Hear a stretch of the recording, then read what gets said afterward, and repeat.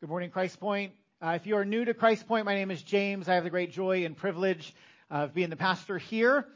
We find ourselves walking through the Gospel of John, but as Phil was reading this morning, I thought, I know I don't do this a lot, but I thought I'd call an audible and change sermon series. It just kind of hit me. We're gonna start a series today on animals in the Bible. Animals in the Bible. We're gonna start with lions. We're gonna start. I'm sorry, I won't talk about it again. Take it down. No, we are in the Gospel of John. We've been walking through John's Gospel for the past year. John's Gospel is a story all about Jesus. It is about who Jesus was and who Jesus is, and it is a story about life that is found in His name. And so every week as we come together and we open the Gospel of John, our hope is that we would see that Jesus is the Christ, the Son of God, and that we would believe in Him, and that by believing in Him, we would experience life in His name. And so this morning we continue with that series, or with that sermon series. We're nearing the end of the life of Christ. John chapter 13, we enter into what really is the last 24 hours of the life of Christ. Jesus is in the upper room with His disciples, and Phil read our passage this morning. And if you notice, there are almost essentially three scenes that we see in John chapter 13. There is what serves as the betrayal of Jesus by Judas. There is a new commandment that initially doesn't sound so new that Jesus gives to His disciples. And then Jesus foretells that Peter will deny Him before the rooster crows 3 times. And so I want to kind of walk through each of those scenes this morning, and I want to point out a couple observations for you and for me. And so let's begin with the betrayal of Jesus by Judas. If you haven't already turned to your Bibles to John chapter 13, you can join me there. The passage will be on the screen as well. But let's kind of revisit what is taking place in the upper room. It says in John chapter 13, verse 21, after saying these things, Jesus was troubled in His spirit and testified, truly, truly, I say to you, one of you will betray me. The disciples looked at one another, uncertain of whom He spoke. One of His disciples, whom Jesus loved, was reclining at the table at Jesus' side. So Simon Peter motioned to him to ask Jesus of whom He was speaking. So that disciple, leaning back against Jesus, said to Him, Lord, who is it? And Jesus answered, it is he to whom I will give this morsel of bread when I have dipped it. So when He had dipped the morsel, He gave it to Judas, the son of Simon Iscariot. Then after He had taken the morsel, Satan entered into him, and Jesus said to him, what you are going to do, do quickly. Now no one at the table knew why He had said this to him. Some thought that because Judas had the money bag, Jesus was telling him, but what we need for the feast, or go buy what we need for the feast, or that He should give something to the poor. So after receiving the morsel of bread, He immediately went out, and it was night. So you can picture the scene. The disciples are sitting at the table with Jesus. You might remember last week we said that this was not a table that would be common to us. It was a table that was low to the ground. Here's a picture of what it likely would have looked like. The disciples are sitting around the table. John, more than likely, is at the place of honor. Jesus, as the host, would have been right next to John, and then the disciples would have been scattered about kind of around that table. And so you can imagine what it would have been like for Jesus to be able to have a conversation with the disciple that Jesus loved, more than likely John, and other people at the table didn't necessarily hear what Jesus was saying. So that's the picture. We're in the upper room. The disciples are on a thin mat, likely lying on their left side. They're sitting with Jesus, listening to Jesus. And the text tells us that Jesus was troubled in spirit. Jesus was troubled in spirit. Jesus felt the weight of that moment. He knew what he was getting himself into. He knows that Judas is going to betray him. So Jesus' dark night is closing in. He is aware that he will suffer and that he will die. Scripture teaches us that Jesus was and is fully God and fully man. He is fully God. We see that taught, and we see Jesus act that out in the gospel accounts. Jesus claimed to be deity. He claimed to be God. We see Jesus in the Gospels perform miracles. We hear and listen to the teachings of Jesus. We watch as people come and follow him and other people leave him. There is ample evidence in the Gospels that Jesus claimed to be God, and Jesus was fully man. I don't know about you, but sometimes when I think about the life of Christ, it's easier for me to think that Jesus was fully God than to grasp or understand what it means for him to be fully man. I can see him performing the miracles. I can hear his great teaching and go, well, clearly there was something special about Jesus. He was God. He was deity. But one of the things that I think, at least for me, that oftentimes I forget, or I don't know if I ponder enough, is just the humanity of Jesus. Jesus had emotions. Jesus felt. He experienced the weightiness of that moment and about what was going to take place. Jesus would experience unspeakable pain. And so Scripture tells us in John chapter 13, verse 21, that he was troubled in spirit. That phrase, troubled in spirit, is the same phrase that we read in John chapter 11, verse 33, when Jesus approaches Lazarus' grave and has heard that his friend had died. It is the same phrase that's used in John chapter 12, verse 27, when Jesus taught about the coming dread of the cross and said, "Now my soul is troubled." When Jesus came to earth, he did not hover above all of the hurt and the pain of humanity. He experienced it. He went through it. He was not an out-of-touch general, perched safely somewhere away from all of the action, sitting somewhere in a command center, doling out orders. Jesus was boots on the ground. He lived life in a fallen and a broken world, and he experienced the pain and the heartache of that broken world.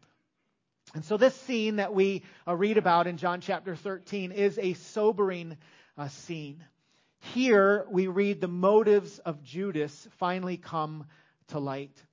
Judas essentially shows his true colors, perhaps for the first time, and nobody saw it coming. I mean, how many times in life have you had experiences, things that have happened to you, and you've thought to yourself, boy, I didn't see that coming. Have you had a moment like that before? The disciples didn't see this coming.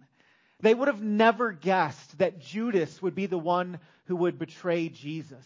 I mean, Judas carried around the money bag. Right? He was the one that they gave the responsibility to carry the money, which leads me to believe that in some ways he was well thought of among the disciples. They saw him fit for the task. And yet here we are at the Last Supper, at the table, and Jesus essentially brings to light the heart of Judas. John catches wind of what's taking place, the one that Jesus loved, but the other disciples don't know what's going down. And so when Judas gets up to leave, they think that Judas has gone to buy groceries. I mean, they think he's getting food for the feast. They think to themselves, maybe Judas is going out and finding someone he can bless and giving money to the poor. Little do they know that Judas is going out ultimately to set in motion the plan to kill the Savior of the world. And the disciples did not see it coming. A few observations as I think about this scene. Number one, remember that God's unfolding plan isn't random. Remember that God's unfolding plan isn't random. This scene is not fluid in the sense that things hadn't really been decided yet, and the God of the universe was kind of shrugging his shoulders, wondering what was going to go down. What took the disciples by surprise did not take God by surprise. God's hand was over this, even this. There's a prophecy in Zechariah chapter 11, verses 12 through 13. Zechariah chapter 11, verses 12 through 13, that read, "Then I said to them, if it seems good to you, give me my wages, but if not, keep them. And they weighed out as many wages, 30 pieces of silver. Then the Lord said to me, throw it to the potter, the lordly price at which I was priced by them. So I took the 30 pieces of silver and threw them into the house of the Lord, to the potter." God is not surprised by the things that take place in the world. Even evil and horrific things, they do not catch God off guard. Remember that God's unfolding plan is not random. Secondly, remember that time is a great revealer of the human heart. Time is the great revealer of the human heart. We certainly see this in the life of Judas. There is no indication up until this point that Judas is bad news. I mean, even to the very end, when Judas gets up and leaves, the rest of the disciples think he's going grocery shopping. Right? They think he's going to go do a good deed. They're thinking to themselves, perhaps, well, that's awfully nice of him. Like he's going to minister. Like he's going to pick up some food. And yet they did not see the heart of Judas. People typically don't fake fine forever. People don't typically fake fine forever. I mean, more often than not, it is possible for one to play games for a season, perhaps for a while, maybe for many years. But oftentimes, time is the great revealer of the human heart. We see this in the life of Judas. Number 3, remember the end of a story is arguably more important than the beginning. If time is the great revealer of the human heart, then remember that the end of the story is arguably even more important than the beginning. More and more, I find myself being less excited about how someone starts with God and more interested in how someone finishes with God. Maybe it is because I'm getting a little older. Maybe it's because I find myself smack dab in the middle of my 40s. But more and more, the experiences that we have when we are younger, the bold commitments to follow the Lord, to turn our lives around, to get our stuff together, those circumstances are not insignificant. I don't want to make light of them. They can be good and beautiful and life-changing and life-shaping. But more and more, I'm thinking to myself, like, I wonder how he's going to finish. I wonder how she is going to finish. I wonder how I am going to finish. And I'm more interested with the last 5 minutes of the game than I am the first 5 minutes of the game. I mean, if it is true that life is a marathon, and I believe that it is, I believe the spiritual life is that, perhaps an ultra marathon, how silly would it be to throw your arms up a quarter mile into the race in victory? Like you're just getting started. I'm sure there were moments in the life of Judas where people looked at him and thought, man, like he is making a difference. I'm glad we got someone that knows what they're doing in charge. And yet when push came to shove, Judas bolted. I don't want that to be our story. I don't want that to be my story or your story. One of the things that I oftentimes pray for myself and for you, is a long obedience in the same direction. This is Eugene Peterson. A long obedience in the same direction. A lifetime of following after the Lord. So that's scene 1, right? We see Judas depart, turn his back on Jesus. The second scene is this new commandment that when you hear at first, it doesn't sound new. It sounds like it's been around for a while. So I want us to think together about how this is a new commandment. It begins in verse 31 of John chapter 13. It says, when he had gone out, Jesus said, now is the Son of Man glorified, and God is glorified in him. If God is glorified in him, God will also glorify him in himself, and glorify him at once. Little children, yet a little while I am with you. You will seek me, and just as I said to the Jews, so now I also say to you, where I am going, you cannot come. Verse 34, a new commandment I give to you, that you love one another just as I have loved you. You also are to love one another. By this, all people will know that you are my disciples, if you love one another. So Jesus continues and says essentially that the Son of Man, that he is glorified, and God is glorified in him. Here we see the glory of Jesus and the glory of the Father. We don't just see it here, though. We've seen it all throughout the pages of Scripture. We see it in creation. We read of the glory of God in the world that God made. I'm reminded of Psalm 19, verse 1. Psalm 19, verse 1 reads, the heavens declare the glory of God, and the sky above proclaims his handiwork. There's something about the world that God made that we can step out and look at his creation and just go like, wow. Like, God, you are great. God displays his glory in creation. We also see that God's glory is displayed in the person of Jesus. John chapter 1, verse 14.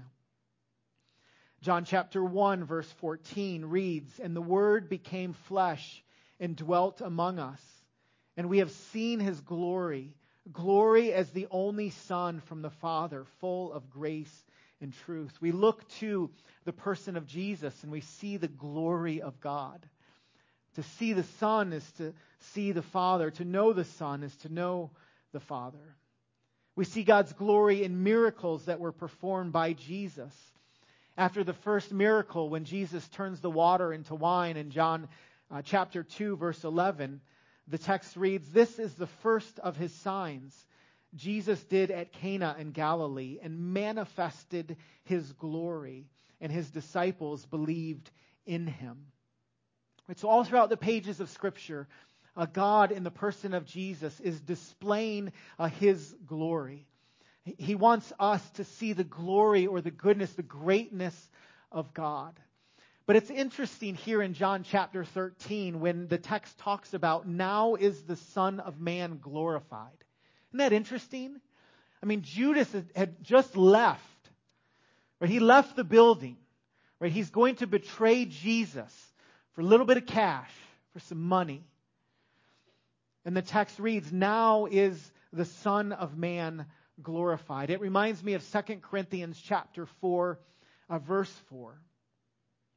2 Corinthians chapter 4, verse 4 reads, in their case, the God of this world has blinded the minds of the unbelievers to keep them from seeing the light of the gospel of the glory of Christ, who is the image of God. The light of the gospel of the glory of Christ. Isn't that interesting? It is in the gospel, in the playing out of the gospel that we see before us that Jesus will be glorified. Jesus will be glorified in the cross. Jesus will be glorified in living out the gospel before his followers. Jesus is glorified. And then verse 35 reads, by this all people will know that you are my disciples if you have love for one another. Isn't that interesting? Jesus gathers his disciples. He's about to go to trial. He's going to suffer. He's going to die. And he tells the disciples, listen, I want you to know what will be your apologetic to the world. Right? To a watching world who wonders who I am and what I am all about. The litmus test, the thing that they will look to is your love for one another. By this, all people will know that you are my disciples, that you are my followers, that you are my learners, that you are walking after me and chasing after me and loving me. How will they know that you are a follower of Jesus? Not just by your bold proclamation, although we should be bold. Not just by your church attendance, but going to church is a good thing. It's not a bad thing. Not by your denominational affiliation, although those at times can be helpful. How will people know that you are a disciple, that you are a follower of Jesus? Based on your love, my love, our love for one another. John wrote all about this, not just here in the Gospel of John, but also in 1 John. 1 John chapter 4, verse 7 reads, "Beloved, let us love one another, for love is from God, and whoever loves has been born of God and knows God." John chapter 3, or 1 John chapter 3, verse 14, "We know that we have passed out of death into life because we love our brothers."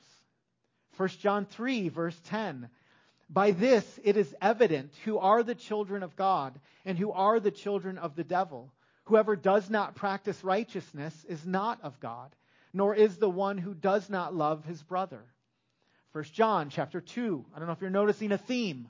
1 John chapter 2, verses 9 and 10, "Whoever says that he is in the light and hates his brother is still in the darkness. Whoever loves his brother abides in the light." When John writes and says, "By this all people will know that you are my disciples, if you have love for one another," what he meant by that is that our love for one another confirms our confession of faith. It shows that our confession of faith is real and genuine. The way the Bible speaks of faith, it is essentially saying to us, you cannot claim to love God and hate your brother. Like you can't have a theology that says, "I love God, but I don't love the church." But there's nowhere in the pages of Scripture where that lines up with God's truth. God says, if you know me and love me, you will love one another. So why did Jesus call this a new commandment? Because that commandment is as old as Moses. Right? He did so because his radical love demanded a new object of love. First, the object was one another. Who are we to love as the people of God? We're to love one another. In his commentary on the Gospel of John, Kent Hughes writes, the Jews had watered down the Mosaic teaching so that they could love whom they wanted and hate whom they wanted. But Christ changed the object from neighbor to one another. This was a radical new commandment. The world at that time was divided by prejudicial divisions that make many of our differences pale in comparison. I mean, think about the differences in Scripture between master and slave, Jews and Gentiles, and so on. The Greeks regarded Jews as barbarians. The Jews had the reputation of being haters of the world. There was also a vast chasm between how men and women were treated in that society. The world during those days seemed helplessly alienated. I love what author Alexander McLaren describes when he talks about what happened because of Christ's command. He wrote, "Barbarian, Scythian, bond and free, male and female, Jew and Greek, learned and ignorant, sat down at one table and felt themselves all one in Christ Jesus. They were ready to break all other bonds and to yield to the untying forces that streamed out from his cross. There never had been anything like it. No wonder that the world began to babble about sorcery and conspiracies. It was only that the disciples were obeying the new commandment, and a new thing had come into the world, a community held together by love and not by geographical accidents or linguistic affinities or the iron fetters of the conqueror. The new commandment made a new thing, and the world wondered." In other words, the world took notice because people who had no business doing life together and loving one another suddenly were doing life together and they were loving one another. And people didn't have a category for it. I mean, think about it. It didn't matter what side of the tracks you were from. Your background, your color, your preferences, your passions, your loves, all of that was tossed out the window because there was something or someone greater that united the first century church. And out of that unity flowed love. A story is told of Johann Lucasi of the Belgian Evangelical Mission. He had come to the realization that evangelism in Belgium was going absolutely nowhere. The nation had a long history of traditional Catholicism. There was aggression of the cults that had left the land seemingly impervious to the gospel. Driven to the scriptures, Johann read John 13 and devised a plan. First, he gathered together a diverse group of people. Belgium, Dutch, Americans, whoever would come. Second, he had them rent a house and live together for 7 months. I think this was prophetic for Big Brother. Like back in the day, he was seeing something that didn't even exist yet. As is natural, when they came together, when these people came together and lived in the same house for 7 months, frictions developed as the believers rubbed shoulders with one another. This, in turn, sent them desperately to prayer for love and victory. Finally, they went out to witness to others, and they began to see amazing fruits. Outsiders called them simply the people who love one another. I love that. The people who love one another. What a great idea. I think that is an incredible social experiment. So we're going to close the barn doors today. We're going to lock ourselves down for 7 months or so, and we're going to live together. And we're going to drive one another nuts. And we're going to get irritated and agitated with one another. And then we're going to pray. And we're going to ask God to help us. To help us all. Heaven, help us. We're going to learn what it looks like to love one another. And then maybe, just maybe, it would be said of us that we are a people who love each other. Like that is what we are known for, our love for one another. So this commandment here in John chapter 13 is new in the sense that there is a new object. We're to love one another. How else is this commandment new? Well, it is new in the way we are to love. Namely, we are to love as Jesus loved us. Verse 34 reads, "Just as I have loved you, you also are to love one another." Never before had the Son of God, had Jesus, come into the world to lay down his life for his people. That had never happened. And so this degree of greatness that is seen in the person of Jesus is also seen in the degree of his sacrifice in giving his life for ours. This is new. This is new. Nothing had been experienced like this before. One author notes of this command to love one another, the new command is simple enough for a toddler to memorize and appreciate. It's profound enough that the most mature believers are repeatedly embarrassed at how poorly they comprehend it and put it into practice. Love one another as I have loved you, so you also must love one another.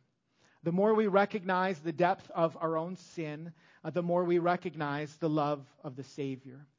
The more we appreciate the love of the Savior, the higher his standard appears. The higher his standard appears, the more we recognize how far we have fallen short. Scripture commands us to love one another as Jesus has loved us. It is not something that we are just to know, and it is not something even necessarily that we are just to do. We are to know it. We should know the word. We should know the command. And we should do it. We should live it out. But knowing is different than doing. And doing is different than being. God doesn't only call us to do loving acts, although he does. He calls us to be a loving kind of person. To be loving people. Right? In our hearts. Like God always works from the inside out. Right? He doesn't want to only change our actions. He does want to do that, but he wants us to change from the inside out, change who we are. How does that happen? Well, it happens when God begins to move and work and act in us by his Spirit. So I have some questions for us to ponder this morning. How are we doing in loving one another? Just think about that. How are you doing when you think about loving one another? What does it look like for you to love the people of God in this place? How is it going?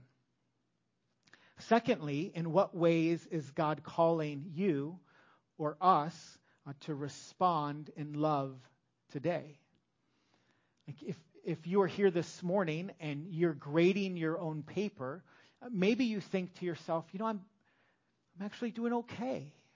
Like I think the Lord's done a work in my heart and in my life. And you can see the love that you have for one another. If that's you this morning, then praise the Lord. Like that's great. Like praise God for that. If you are here this morning and the more you reflect upon that question, the more you realize there's some work to do, then I would encourage you to confess that before the Lord and say, God, would you help me? Like help me be a loving kind of person. Help me not just to know what I'm supposed to do, and help me not just to do it, but help me, like from the inside out, help me become a loving person. That has the potential to change a church and to change a community and to change a world. And so that's the new command. And we see at first Judas takes off, he bolts. We see this new commandment that the disciples are given to love one another as Jesus has loved us. And then lastly, in this last scene, we read the story of Jesus foretelling Peter's denial. It begins in verse 36 of John chapter 13. The text reads, Simon Peter said to him, Lord, where are you going? And Jesus answered him, where I am going you cannot follow me now, but you will follow me afterward. Peter said to him, Lord, why can I not follow you now? I will lay down my life for you. And Jesus answered, will you lay down your life for me? Truly, truly, I say to you, the rooster will not crow till you have denied me 3 times. I'm always amazed at how the disciples are portrayed in the Gospels. Did you ever notice? You ever do like a character study of their life, how they live, how they act? I mean, there's moments when we read about Jesus' followers and think to ourselves, man, that's compelling. Like there are times of great faith where they take a risk, where they seem to be fairly bold. But more often than not, those stories seem to be the exception rather than the norm, particularly before the resurrection. I mean, more often than not, when you look at the lives of the disciples, you kind of see them tripping over their own laces. I mean, think about this conversation between Peter and Jesus. Jesus is hours away from crucifixion. He's been telling his disciples in so many words that he was going to suffer and die. And Peter asks him on the night, so, like, where are you going? Can I come? Jesus, wherever you're going, like, I'm right there with you. I'm with you, Jesus. I'm going to lay down my life for you.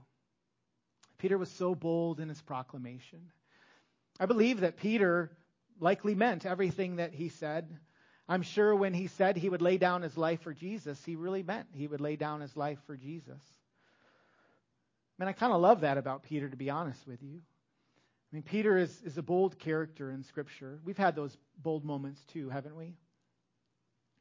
Like those moments in life where just with new vigor and commitment, you boldly claim that you're going to kind of get your stuff together, that life's going to be different, that whatever you had just done, you're never going to do again.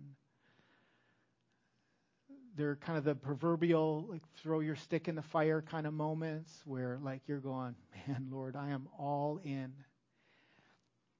And you are. Sometimes for a day, or for a week, or for a month. But the human heart has a tendency to be pretty fickle. And so Jesus has a way of tempering Peter's exuberance and faith-filled excitement. He asked Peter, will you lay down your life for me? Truly, truly, I say to you, the rooster will not crow till you have denied me 3 times.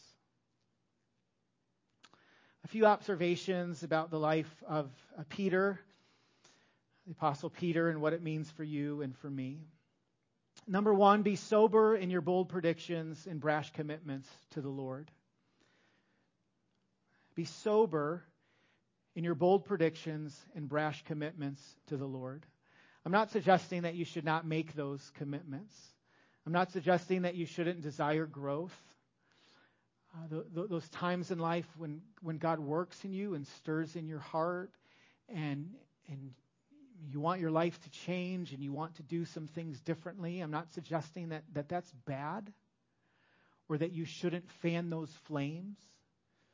I think if we were to do a survey this morning, I'm sure there's people in this house who could point to a time in your life. Maybe it was when you were young, or when you were away at college, or in your early 20s, or when a hardship came your way, where like God really did do a good work in your life, and you did make a commitment, and you look back and you go, thank you for that.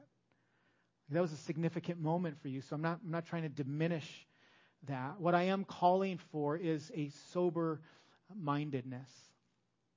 Sober-mindedness. I'm more, and this is just me, but I'm more hopeful when I hear someone pray, Lord, be merciful to me, a sinner.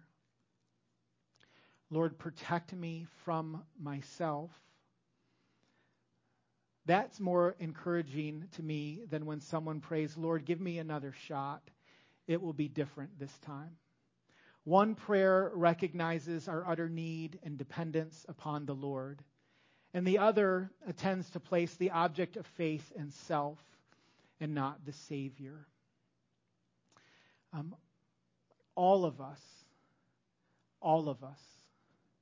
every single one of us, me included, have it within us to make a mess of things. All of us do. It doesn't matter how old you are or how young you are, how many years you've been following the Lord, how many times you're faithful in Bible study. It should sober us that we have it within ourselves to make a mess of things. So be sober in your bold predictions and brash commitments to the Lord. Secondly, be patient and humble in coming alongside other people during their times of failure. Be patient and humble in coming alongside other people during their times of failure. Patient because sanctification happens over a lifetime. It takes a lifetime. Both other people and you. And so as long as we have breath, God is working in us and the other person. So that should cause us to be patient. And it should cause us to be humble. Humble because we know that anything that we have or anything that we are is because of the grace of God. We should oftentimes remind ourselves of the well-known saying, but for the grace of God, go I.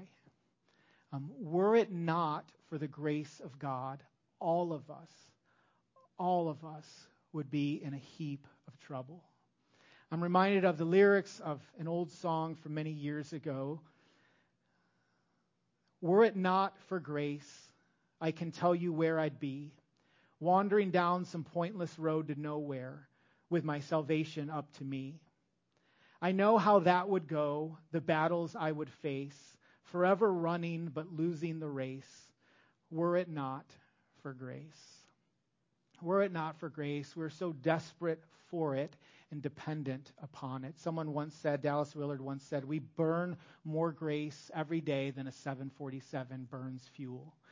And that is true. Lastly, be mindful that past failure doesn't disqualify someone from future usefulness in God's kingdom. Be mindful that past failure doesn't always disqualify someone from future usefulness in God's kingdom. I'm not suggesting that there are not consequences to our actions. There are. We feel the consequences to our actions sometimes on a daily basis. But if you're looking for someone in the Bible used by God who has a squeaky clean, perfect past, you'll be looking for a while. As a matter of fact, I'll save you the trouble. There is only one, and his name is Jesus. God uses broken and imperfect people all of the time to advance his kingdom here on earth. And that is the very best news for you and for me. Because there will come a point in time in your life when you fumble the ball. Like you trip over your laces. You find yourself thinking to yourself, I did not see this coming. How did I end up here? I want you to know when you find yourself in that moment that you are not forgotten by the God of the universe. And God is not done with you. He uses imperfect people all of the time. So be mindful that past failure doesn't always disqualify someone from future usefulness in God's kingdom. Would you pray with me? Father God, thank you so much for your true, living, and abiding word. Thank you for the ways that you use it to form and shape us and change us. God, we come to you and we admit our dependence upon you. We do not have it all together. Lord, if we put any hope in ourselves, in our own goodness or our own righteousness, our own faithfulness, that's not going to end well. And so, Lord, I pray that you would give us humble hearts. I pray that you would work in us and through us in such a way that you would be glorified. God, thank you so much for Jesus. Thank you for his command for us to love one another well. I pray that you would help us to do that. We can't do it in and of ourselves. And so I pray that we would be a people marked by love. I pray that when people speak of Christ Point, they would speak of a people who love one another. Would you help us to do that? God, thank you so much for your grace. We're desperate for it, and we give you thanks for it today. God, we love you. We thank you for loving us first. We pray these things in Jesus' name and by your Spirit. Amen. Would you